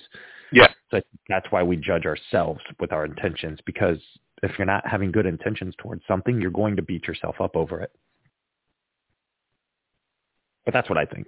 Because I've been there before. Yeah, we've all done. For sure. And then I think then also you may realize that your intention. I think you sort of touched on it there too. That you then realize your intentions might not be pure, or honest, or integral. But yeah, your intentions aren't what you want others to actually perceive. Interesting. Right. And that was from Angie too, actually. So she wrote all these. Thanks, Angie. Yeah. Angie, I love you. Thank you for promoting us. Thank you for shouting out, and thank you for you've been a real supporter of Stephen and I on this little 8-episode journey that we're on so far. So thank you for that. Yeah. She says, here's another one. Do you think intelligence or wisdom is more useful?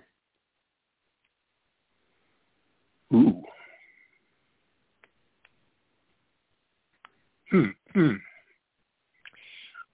Wisdom kind of suggests that you have intelligence from the past. Do you think? Mm-hmm. You're wise. Yeah. You have Wisdom intelligence from the past. Wisdom or intelligence?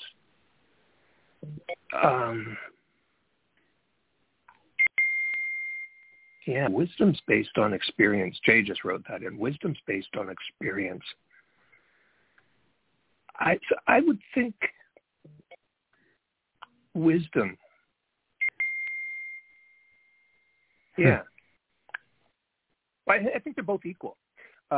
Jay just wrote in again. He says intelligence is the ability to learn and apply. And I think that's true, to see the wisdom in something and then take it and apply it and learn it and be open to it.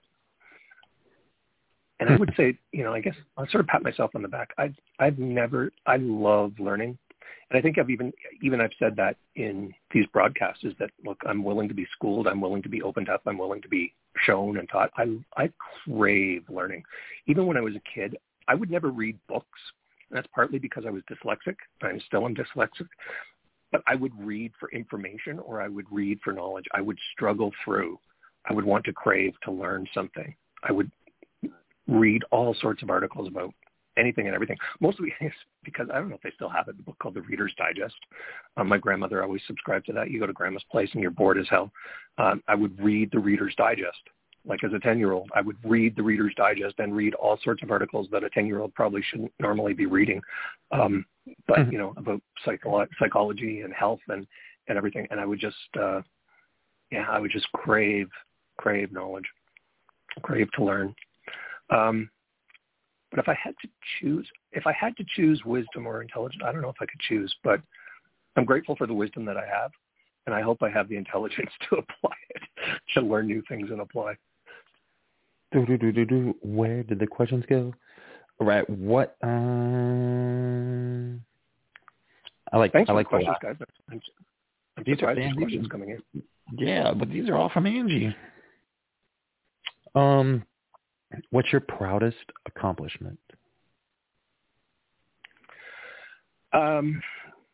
My proudest accomplishment is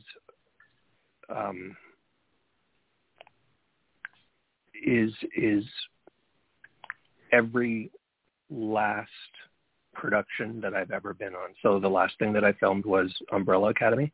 That is my proudest accomplishment, because, as you know, listening to tonight, I was told I would become nothing. I was told that this journey would not be supported.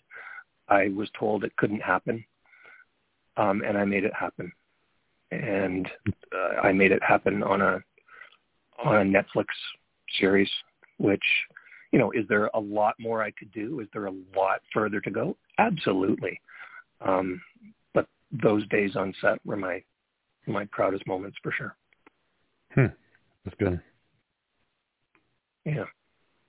All right. Where's the next one? What is a relationship deal breaker for you? Relationship deal breaker. So I'm assuming, let's say you were already in a relationship. Nah, I don't know. I guess relationship deal breaker. I suppose it could be if you're in a relationship and it crops up, or I suppose it could be if you find out something about somebody and it's a deal breaker. That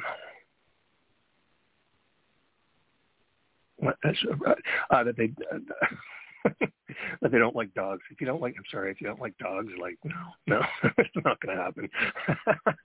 Honestly, if you don't like dogs, yeah, I know that sounds trite, but I'm a pretty open guy. What a deal breaker. That would bother me. Yeah, it would bother me. Because I also think how people relate to dogs and animals is really important. I think that says a lot about people. I really do. So yeah, that would be tough for me if somebody didn't want to have a dog. I know that sounds trite, but there are worse things. I love dogs. The only reason I wouldn't want a dog is because of the heartache, because that dog will die. And I'm not trying to have this dog from a puppy till 20 years and have to live with that pain. I just don't want to deal with it. That's the only reason I don't want a dog. I know. And it is heartbreaking. I've had a dog from a puppy, and I lost that dog, and I now have another beautiful dog, and I know he's getting older. Like, he's maybe got 3 years, maybe 5 if we're lucky. But I see him slowing down, and I see him getting older. And he's, oh my God, he's the sweetest pup. He's mellowed into the sweetest pup. He was a real rambunctious guy, and real trying on my nerves. But we ran agility, and we trained, and you know. So I don't know. I have a real bond with this dog, Archie, my buddy, and yeah, it's going to be hard to lose him. A year ago, when I was moving to look after my mother, I thought I was going to lose Archie because it just didn't seem feasible to bring him down. And sort of I have an arrangement with my ex now, which works out for both of us, where I have Archie a month on and a month off. So he goes back this weekend to Toronto. I thought it was going to work out, that it wasn't going to be feasible for him to come down here just because of the health issues that my mom was going through and looking after a dog and everything being upside down. And I remember posting a year ago this time all these pictures of like, oh my God, he's never going to understand. And I was so heartbroken, and what's he going to think? It's just like crazy.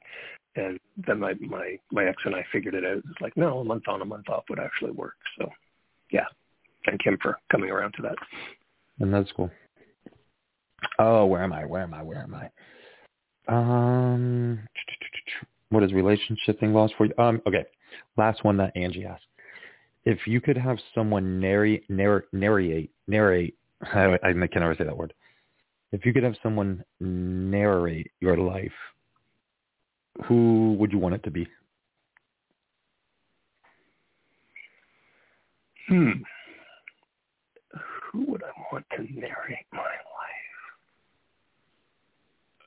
life?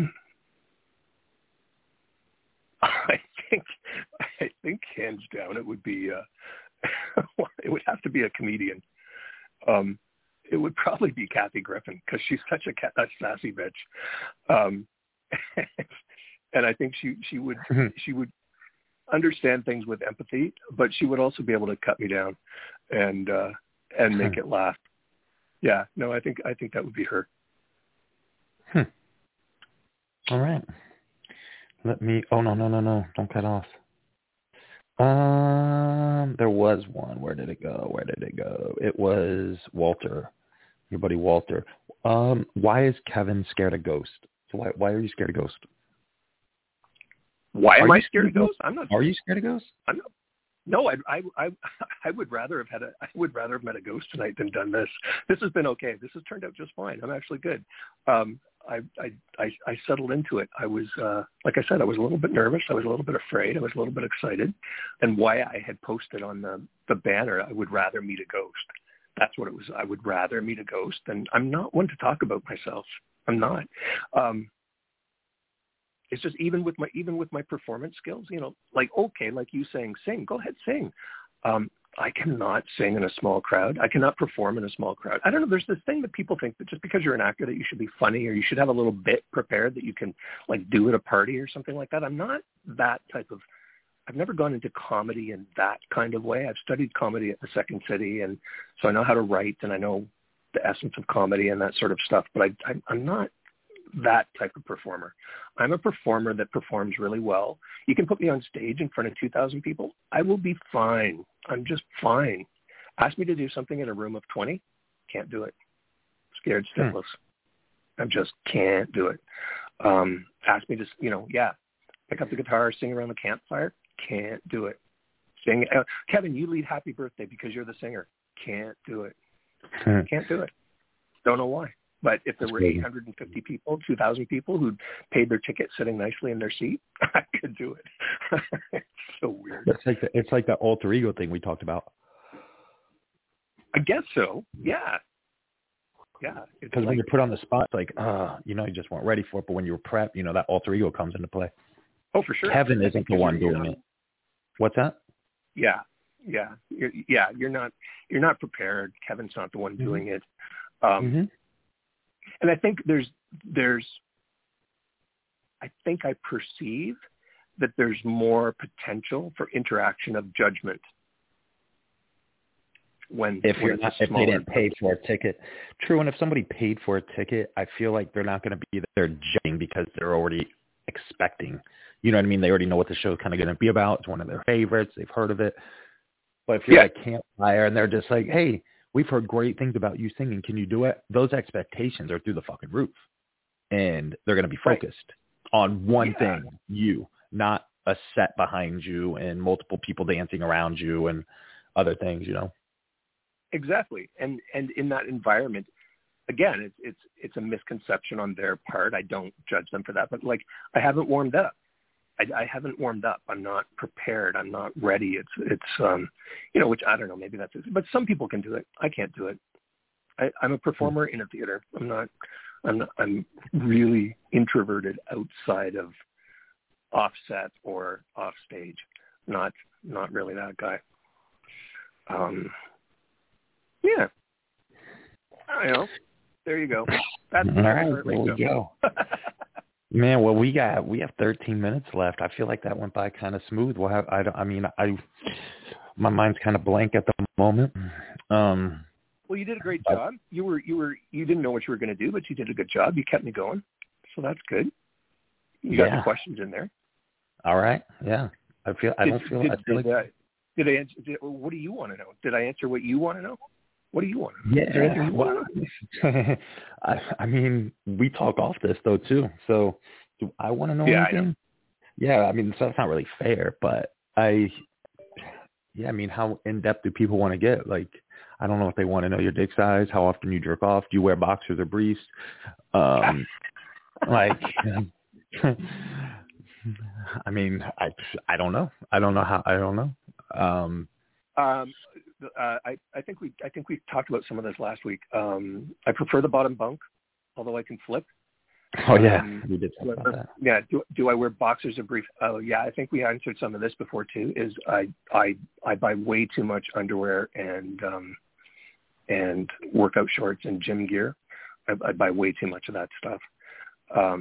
Boxers or briefs? I don't know. I like briefs or jocks. There's that answer. Dick size? It's not huge, but it does the job. How big is it? What? What is what it is? It is what it is. I'm not you. I'm not that guy. I'm not that guy that I can't be that. It is what it is. You know what? I should do this. I should do this shit live on air. Fuck, I can't get hard right now because I fucking can't. So I got the iPhone 12, right? And I'm sitting there, and I'm gonna find it right now. I clicked in my utilities, right? And here it is right here, and it's called Measure. I literally was just putting my hand out to my hand, and it measures when you hit it, like from your like index finger all the way to whatever you want to do, right? And it tells you how big it actually is. I'm doing it right now to my hand, like 2.5 inches away, 3.5 inches away, or whatever for your hand. I was like, man, dudes could really just do that with their dick, take a picture, and really show proof. I feel like that's what they made this Measure thing for. Oh yeah, a guy definitely made this for sure, and that's what I've always found. I've always found there's no real context to dick pics, so somebody can send you a dick pic and it can look, astounding. Yeah, it's all about angle. It's like I can make my dick look like a 12-inch monster.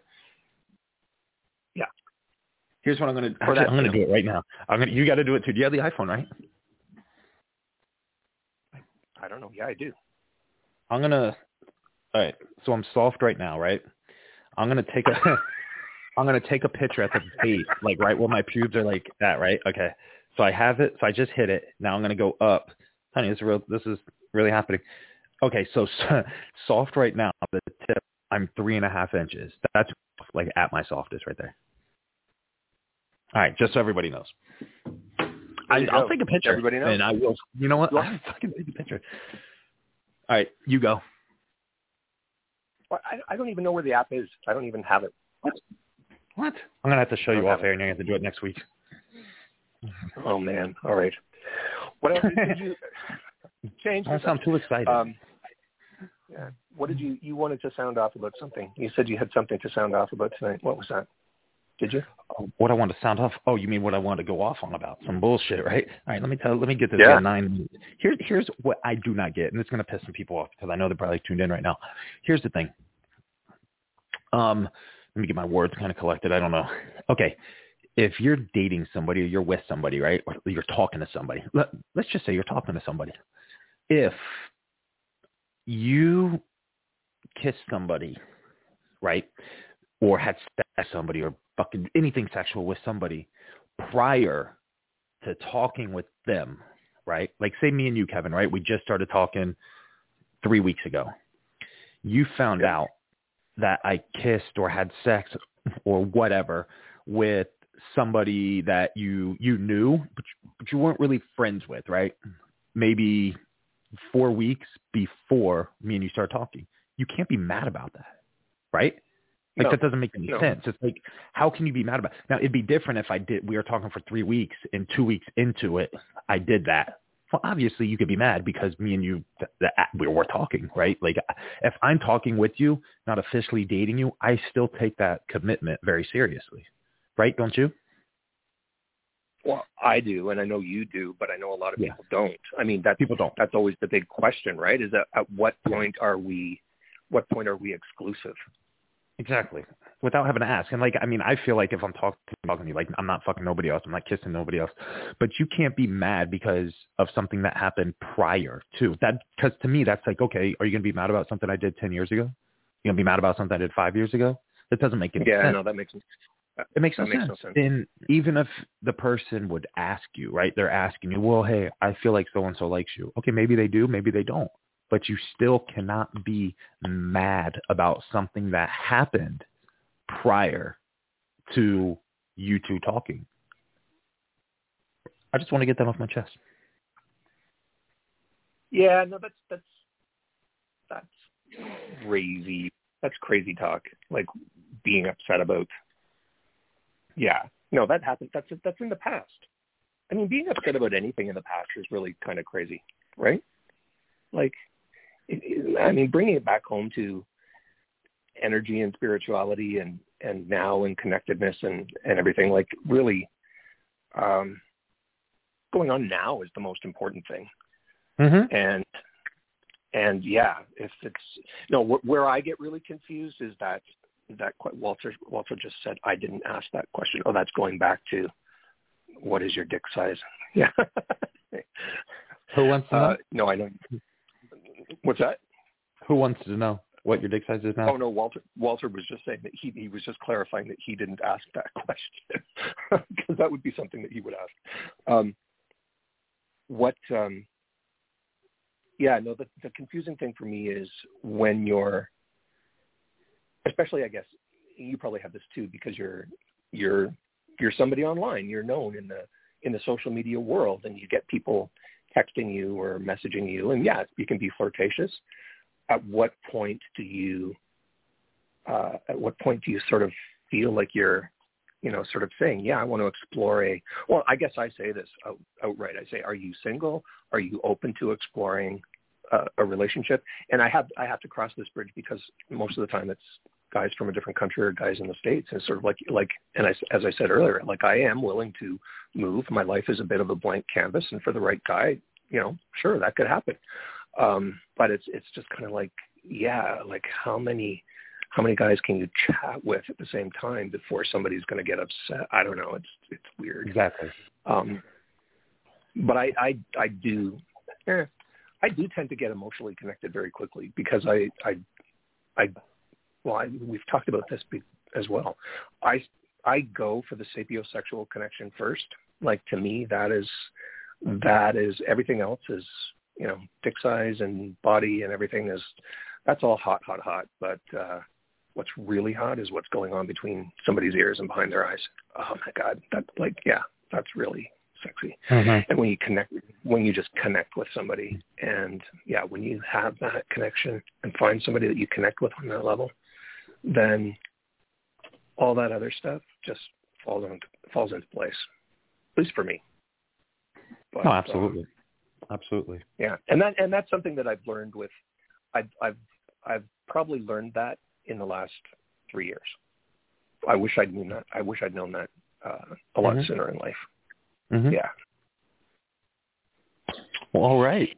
We have 4.5 minutes. What do you want to say? Do you want to say anything? Do you want to go off on somebody? Do you want to You know what I really think we're still going to do? We are going to do. I think we talked about it. I want to have sex. Not personally me, maybe me, but on air. Like, I want people to hear real sex. Go for it. Yeah. There. Yeah, I just want to get it off my chest. So we have 4 minutes. And I'm still going to moderate and ask questions in the middle. If you could. Okay. You could. We got to figure that out. Okay. We'll talk.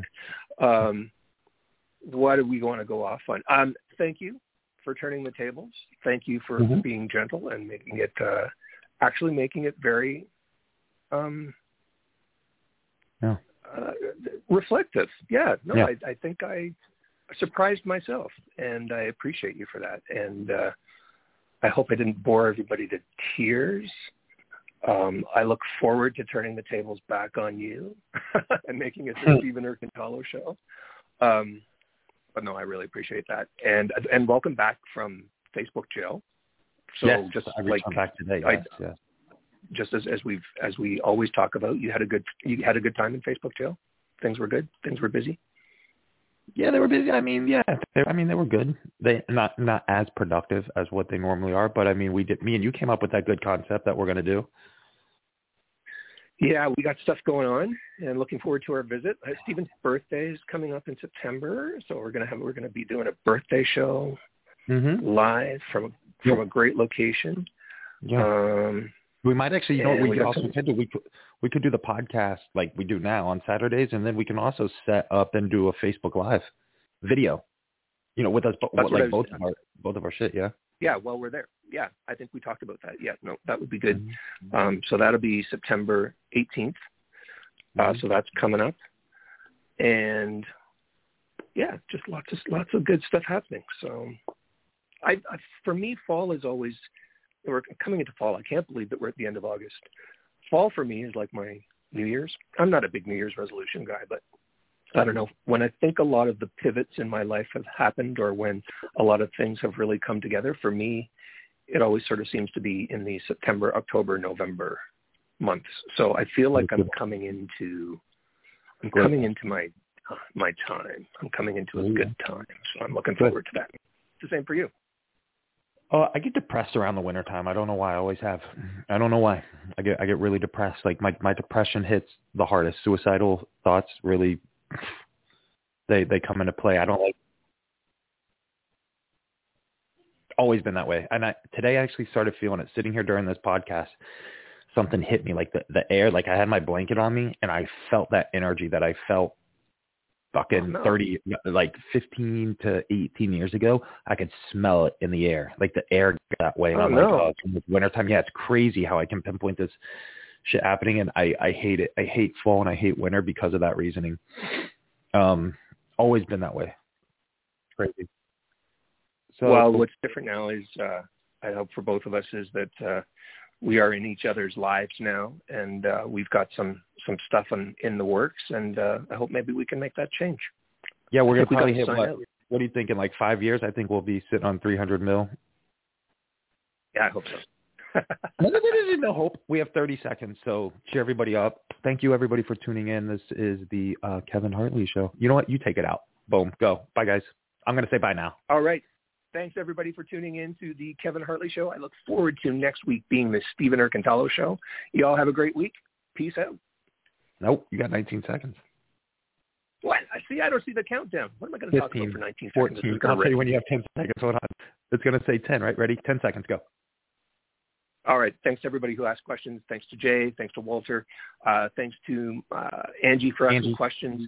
Thanks for Stephen for being a great host.